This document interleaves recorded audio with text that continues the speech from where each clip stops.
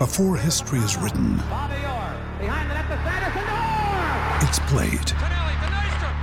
Before it's frozen in time, it's fought one shift at a time.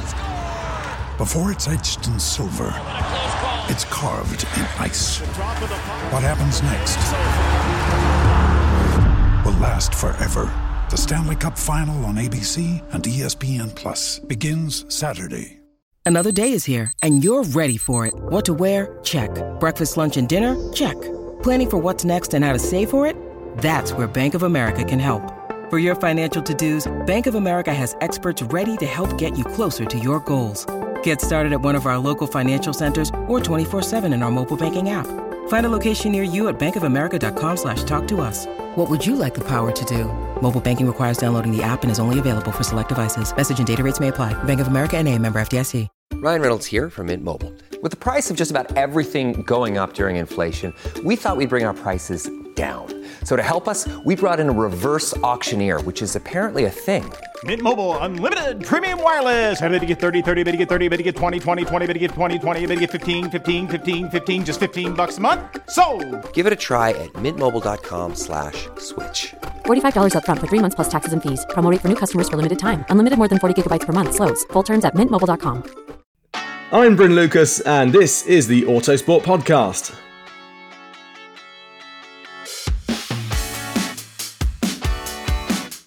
It's a new dawn for the team previously known as AlphaTauri as they launched their new 2024 challenger, the VCARB 01, in a somewhat confusing launch. Well, gone is Red Bull's fashion brand after 4 seasons. Instead, sponsors Visa and Cash App have stepped in, creating one of the weirdest F1 team names to date, the Visa Cash App RB. Joining me this time is F1 editor John Noble to talk through everything we've seen from Vegas. To start with, John, you weren't that impressed really with the launch, were you? Talk us through your thoughts. Yeah, I mean, you call this a new dawn, and it was dawn for us because we were up at 5 o'clock this morning trying to work out what on earth is going on. Yeah, I found the whole thing quite confusing, really. We've got this kind of a new team, new sponsors, new image, reinvigorated push, 2 great drivers. A launch on the Las Vegas boulevards. You thought this would be something they'd be kind of shouting from the rafters and going all glory, but you kind of logged on this morning, no live stream, not much images, not much warning on what's happening, no interview set up, very little information. And I saw a few tweets there were a couple of journalists there. And then suddenly we get an email popped with the images that were released before the actual car had been launched in Vegas. So there's an event going on somewhere. We don't know much about it. I think it had Kendrick Lamar and Baby Keem or something. I'm not so big on my rap stars. But so there's this big event, but not much communication. Quite confusing because you have, teams make huge efforts for these launches. We had the Steak Sauber launch in London on Monday, press conferences, speaking to people, great deals with embargoes. Then a nice event revealed the car. Great. Alpine, exactly the same thing. They want you to speak to people. They want you to kind of understand what the team is about, speak about the hopes, aspirations, all that sort of thing. And this has been nothing. It's definitely one of those bizarrest, people have complained about the name, saying it's quite a strange name, but it's quite a strange launch. Yeah, I mean, what I won't say is that just before we started recording, our producer, Torrin, made an appalling joke when you said about, was it Baby what? Keem. Baby Keem, and he said... It might not have been him, actually. But anyway, said, was Daddy Keem there to much hilarity? But it's the fact that you had to rifle through your notes to find out who these rappers were. Because, it's a weird demographic, isn't it? Who are they trying to appeal to, do you think, then? Are they trying to go down a different route to other teams? I would suspect so. I think Visa's obviously this first step into Formula One, big corporate sponsor. I think a lot's being kind of pushed out of America. From what I understand, there was all this big kind of doubts about the team name, what was happening, delays on when it was going to get announced.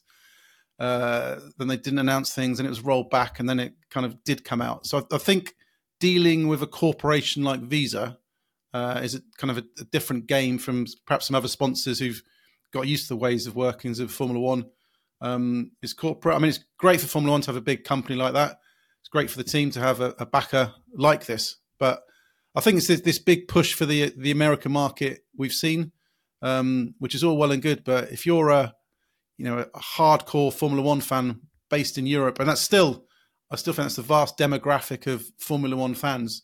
You want to hear from Daniel Ricciardo today. You want to hear from Yuki Tsunoda. You want to know what this team is pushing for. And there's been, almost virtual silence beyond an image or two of the car. Yeah, you watch out. 2026 will be the Ferrari Amex car or something like that, But it is a bit odd, like you say, we haven't heard from the drivers.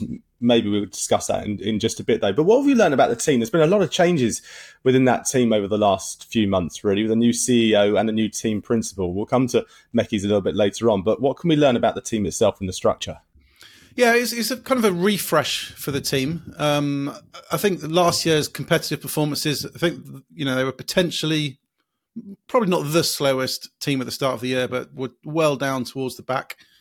I think then, a bit of reflection from Red Bull under its kind of new CEO, Oliver Mintzlaff, just in terms of, what is it doing in its Formula One operations? It's got Red Bull winning virtually everything, committed huge amount of finances to Red Bull powertrains for this bright new era for the Red Bull team. So that's all well and good.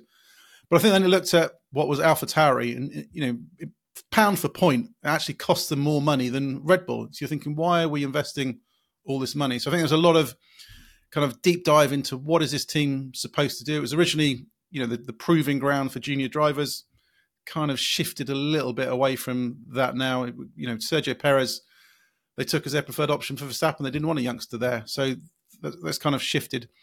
And I think as a result, they realized it needed an injection, needed to make more of that technical partnership with Red Bull, needed kind of a refresh at the top. So Franz Tost out, in came Peter Bayer as CEO, and Laura Mekies from Ferrari as new team principal. They've pushed on. They've taken Daniel Ricciardo, experienced driver, alongside Yuki, as I mentioned, closer ties to Red Bull. And I think it's just a push to get this team moving forwards. Let's just stay with Mekies for a second. I was fortunate enough to interview him at the Autosport Awards back in December, and he seemed like a thoroughly nice chap. What can you tell us about Laura Mekies? Because some people might not know who he is. No, yeah. I mean, I totally agree. Thoroughly nice chap. I've spoken to him many times in the paddock. I've spoken to him outside the paddock. You speak on the phone occasionally. Ex-Ferrari, I can't remember his official title, whether it was racing director or sporting director, but effectively the team manager at Ferrari for a while. He was previously FIA, moved to Ferrari in some controversial circumstances because some teams weren't especially happy that he'd come out of the FIA because you get kind of all the information from all the teams and then you join a competitor. Some teams weren't happy. And I was Googling recently, just looking at the background, because RB's actually taken Tim Goss from the FIA. So there's been a bit of a controversy. So I just Googled last time this happened and who was unhappy. And amazingly, the most outspoken person was Christian Horner, complaining about Mekies going to Ferrari. So it's amazing how the world turns in some respects. But he understands the game of Formula One, understands how teams operate, understands things from a sporting perspective. And I think in Bayer and Mekies, they kind of cover the spectrum. I think the job of team principal now is probably too big just for one person. We've seen at McLaren how it works so well. You've got Zach Brown on the commercial front, the front face of the team, speaking to public, the fans approach, and Andrea Stella, fantastic engineer, great with the media, works out, good team player, motivates the team, pushes the team forward. So I think it's these complements. I think sometimes a single team principal can get overwhelmed with all that's happening. And I think, the Mekies Bayer lineup at RB should work really well. Yeah, it's a similar parallel to football, I suppose, isn't it? Where you used to have a manager and now you have a head coach and a sporting director that sorts out all the signings and stuff like that. It kind of allows people to thrive in their best position, I guess, is the thinking. Yeah, I think it's, the spectrum of the job of Formula One team principals now so large. There are a few who can kind of get away with it, but you even look at Red Bull itself, Christian Horner and Helmut Marko. Now, they may not agree on everything. They may have differences of opinions about where they go, but they each fulfill a slightly different role in a slightly different arena. And potentially, take away. There are aspects of the job that Christian Horner doesn't want to do, doesn't like to do. I understand, for example, he doesn't particularly like phoning drivers up and telling them, you're out, you're not good enough, we're getting rid of you. Whereas I think for Helmut Marko, we know what he's like with drivers, can be absolutely brutal. So kind of he can fulfill a role that Christian Horner doesn't especially like to do. You see it with Zach and Andrea Stella. And even, Toto Wolff in the past has done certain aspects of the job, but kind of the more technical sides goes to the technical director, who perhaps has an elevated position at Mercedes, like James Allison. So it's the James Allison, Toto Wolff both fulfill these kind of slightly different roles. I have my script here. This opening chat really about the team was supposed to have taken about 5 minutes or so. I think we're 10 minutes in and we've got more to chat about. But let's move on slightly to the car itself, because as you say, it was a confusing launch. It was all, I think you referred to it before we started rolling as something like it's like having a Formula One Grand Prix behind closed doors and not broadcasting it to anyone. It was a fantastic event, but no one got to see it. So let's talk about the car itself, the livery, and what we've gleaned. What are your initial thoughts?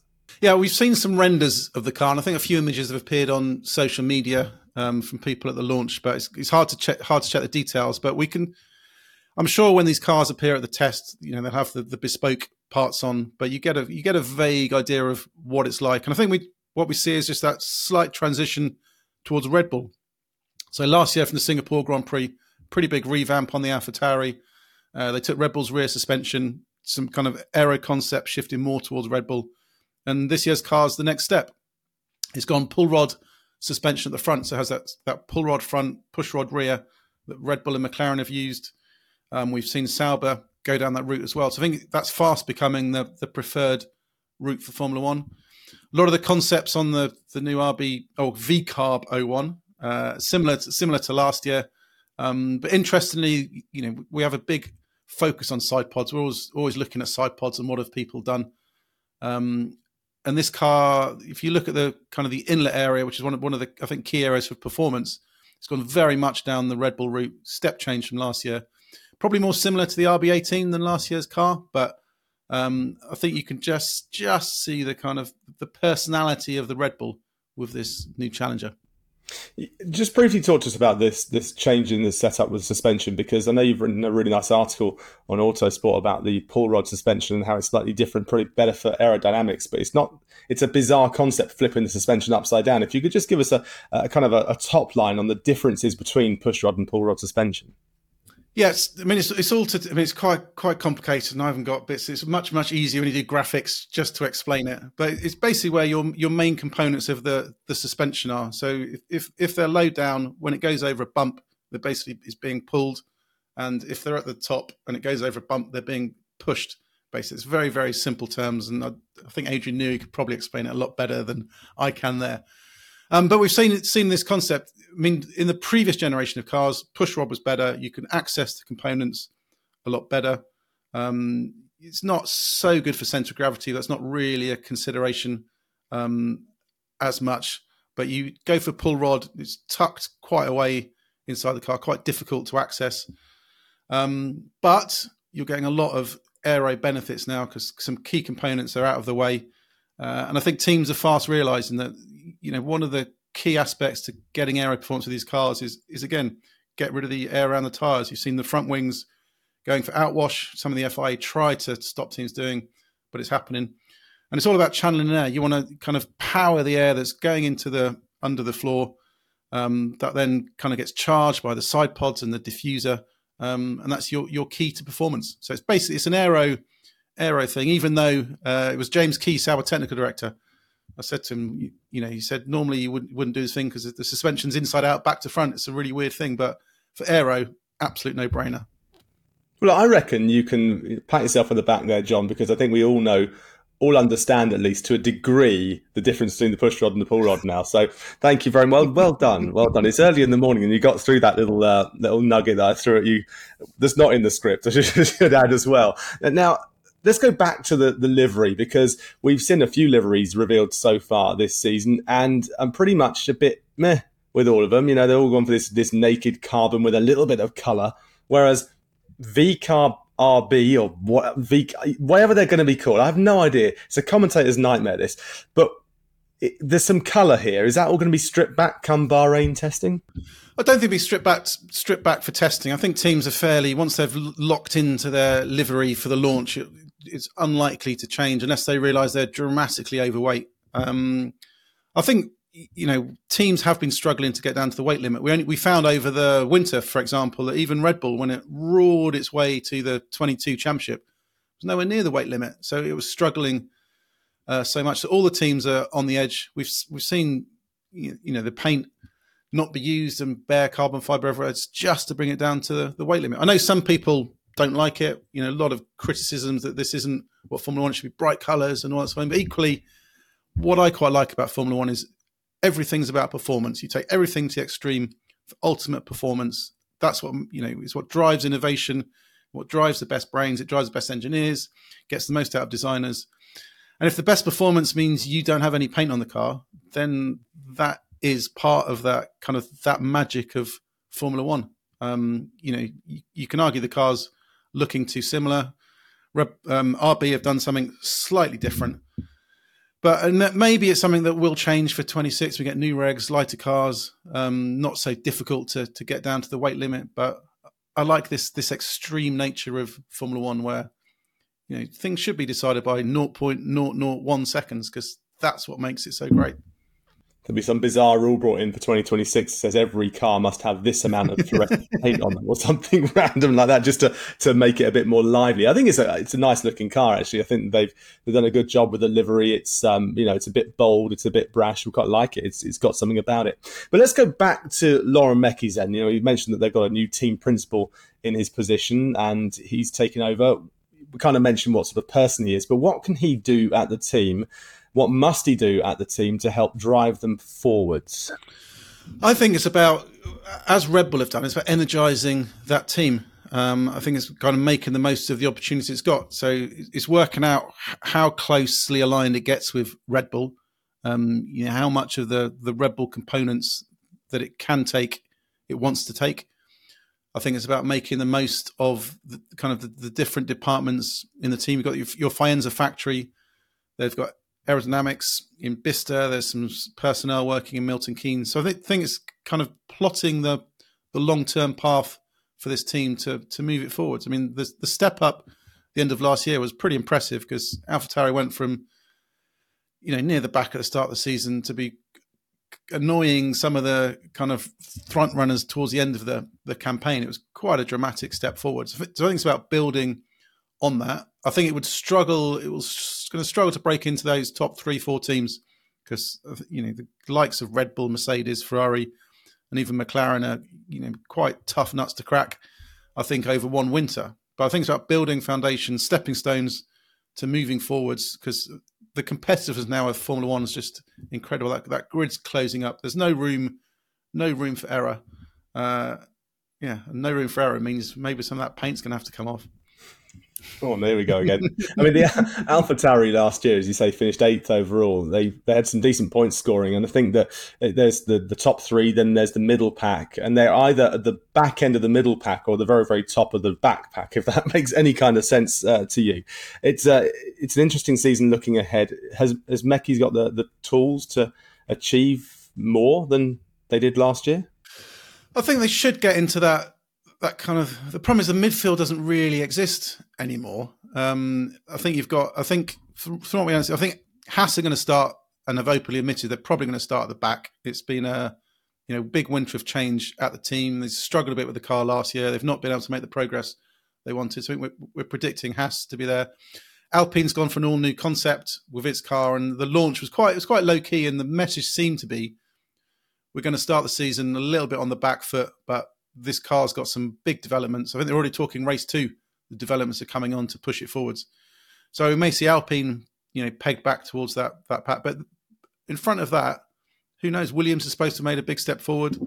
The top 4-5 teams all look really, really quick. So there is no real midfield now. And I think, as Zach Brown mentioned when they did the livery launch last month, he said, this is a new Formula One. The cost cap has closed everything up. And in the past, a backmarker team, you could forget about them. You don't need to worry about them in Q1. But every single team now is a threat for Q3. So everyone needs to be on it. And I think the margins are so small that if you get everything lined up, you can be there fighting for points, impressing, or you can be there kicked out in Q1 and pretty depressed. Well, let's hope there's not too much depression come 2024, the end of 2024 for any of these teams. But let's talk about the drivers then. Now, there's a bit of a frustration that we've not really heard from the drivers at this launch, because we'd love to know their thoughts, their opinions, that kind of thing. But let's touch upon, first of all, Yuki Tsunoda. So both of these drivers' contracts end at the end of this season. Yuki Tsunoda enters his 4th season in Formula One. Had some good results last year, 6 top 10s, a couple of 8s in there. So he's a proven quantity now, isn't he, going into an F1 season? But with his contract up at the end of the season, what can he do to maybe get himself a drive in the same seat come 2025, or even somewhere else in the RB family, or maybe another team entirely? I think it's building on what he's done. I mean, I think last year was quite difficult to understand, where Yuki really stacked up, because the car was ultra difficult at the start of the season. Nick de Vries struggled massively with it. Didn't last much long once Helmut Marko got on the phone. Then we saw Daniel Ricciardo come in, looked quick. Then obviously had that crash in Zandvoort, was out for some races. Liam Lawson did a great job as that car came on. So we saw some progress from Yuki, but I still think that the jury's out in terms of, just how good is he? Does he have the consistency now you need to perform over a full season? Is he one of those drivers that can be sensational one weekend and struggling the next? So I think it's just about building on that, because the key in Formula One now, with the way the grid is so close, that you can't afford to have off weekends. You need to be on it every single race weekend if you're going to score the points that are going to push your team up the Constructors' Championship. Yeah, and I guess with people like Liam Lawson, you mentioned him coming in when Daniel Ricciardo got injured last season. He came in and he was very impressive, it has to be said. So there's a lot of drivers now waiting that have gone through the F2 route, that have come through Formula 2 and step into a Formula 1 car and can almost do the business straight away. Yeah, absolutely. There are, I think, racing drivers now arriving in Formula 1 a lot better prepared than they have been in the past.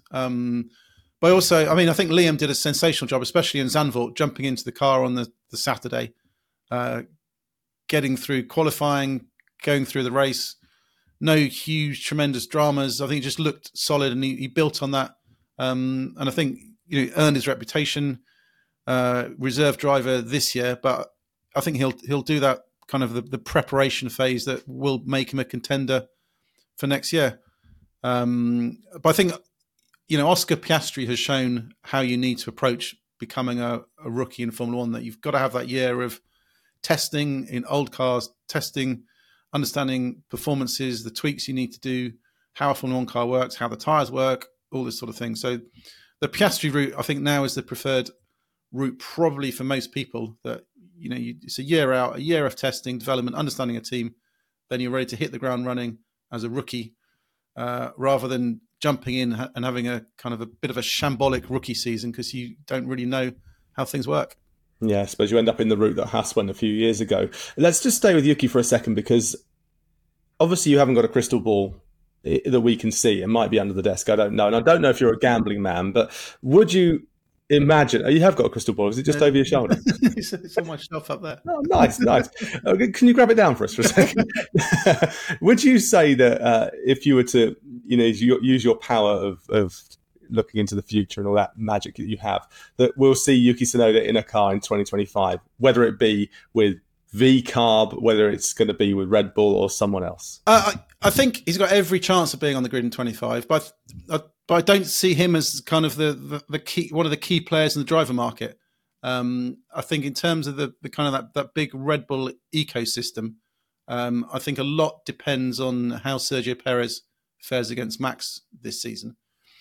If we see the Perez that started last year as quite strong, pushing Max on, winning races, and the days that Max wins, he can at least finish second, then I think he's got every chance of carrying on with the team. If we see the Sergio Perez was kind of towards from Miami to 2 or 3 races from the end of the season where he really, really struggled, then I think they wouldn't carry on with him and they'd look elsewhere. Then I think they'd probably look first to see how Daniel Ricciardo's done, just in terms of the experience, the last hurrah. And then outside of that, from what I understand, Alex Albon's top of their list of kind of outside contenders to come in. I think they're pushing to get an option on him for 26 at least, because he's under contract for 25.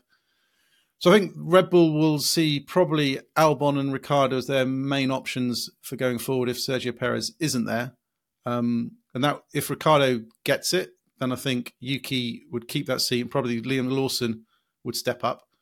If Ricciardo's not their man and Yuki hasn't performed, then I think Yuki could have the danger then of being replaced by Liam. So I think his future in Formula 1 next year isn't all down to him. He's got to keep his head down. But I think there's a lot of pieces to shake out in a driver market that I think is going to have a few more explosions. Yeah, absolutely. Interesting, though, that you mentioned Liam Lawson a few times there. So it seems that no matter what, Liam's probably got a decent chance of sitting and racing in a Formula 1 car come 2025. Let's move on to Daniel Ricciardo, though, because we know Daniel Ricciardo. He's been around for a very, very, seems like forever, in fact. He's been around for such a long time, the grinning Australian. What does he have to do to prove himself, and does he have to prove himself this season? I think establish himself as a team leader. He's got the experience. He's won races in the past. I think the momentum he had hoped to get last year was kind of derailed by the crash in Zandvoort and the injury. So he came back. So he hasn't really kind of got his feet properly under the desk and pushed on. I think he needs to show Red Bull he's the right man to get that kind of probably the last hurrah in Formula 1. It would be kind of a nice circle to his career if he ended it at Red Bull having a successful period. But he needs to dominate Yuki to do that thing. He can't just sit there and be happy finishing behind Yuki and not stamping his authority. I think with his experience, speed he's shown in the past, and whereas in his career, he needs to establish himself firmly as the team leader to push it forwards. If Daniel Ricciardo goes to Red Bull for 2025, big if on this, capital I, capital F, if he does that, would Daniel Ricciardo be happy with playing second fiddle to Max? Because let's face it, I don't think Red Bull are going to flip an order around for an ageing Formula 1 driver when you've got someone like Max who's firmly in contention. I don't think he'd be happy to play second fiddle to Max, but I think he's in a different phase of his career now from when they were last together, and there was, perhaps a feeling sometimes that the team was, favouring Max or looking more towards Max, which I think is just natural in any team. When there's one driver that's performing so well, you always think there must be some explanation as to why this is happening. But I think he'd go to Red Bull more open-eyed about the opportunities, open-eyed about what he needs to do, open-eyed understanding that, teams, it's quite rare actually for teams to deliberately favour one driver over the other from the off and deliberately scupper the second driver. Things just naturally happen for various reasons, and the attention. I think he'd be in a much better place to deal with it than perhaps he was last time. Okay, and what about other teams elsewhere? Do you think that Daniel Ricciardo would naturally stay within this Red Bull family, or would he look to some other team out there? I think one of the key drivers for this market is what happens at Mercedes seat in 2025, and I think there's no easy answer right now, and probably even Mercedes don't know what they need to do. Because I think if Andrea Kimi Antonelli, shines in Formula 2 this year, we have some fantastic season, wins a championship, then you wonder whether Mercedes would feel it's right for him to step up to Formula 1 immediately in 25, or does he need a kind of that George Russell type spell at another team to learn the ropes and step up? So I think that's the key decision they need to make. And if they push Antonelli to another team for 1 year or 2 years, they're going to need a stopgap solution, which probably isn't a driver hoping to build a long-term career at Mercedes. But you could see someone like Ricciardo slotting in there. You could see an kind of Albon or a Sainz or Sebastian Vettel or Fernando Alonso, just someone who's in a different stage of their career to go in there. So I think there are opportunities, and I think Mercedes will be speaking to all these drivers, and I'm sure all these drivers and managers have been on the phone to Toto. So I think it's an unclear situation as to what's happening there at the moment. And probably I wouldn't be surprised if there's 4 or 5 scenarios that Toto's got on his desk right now about what to do.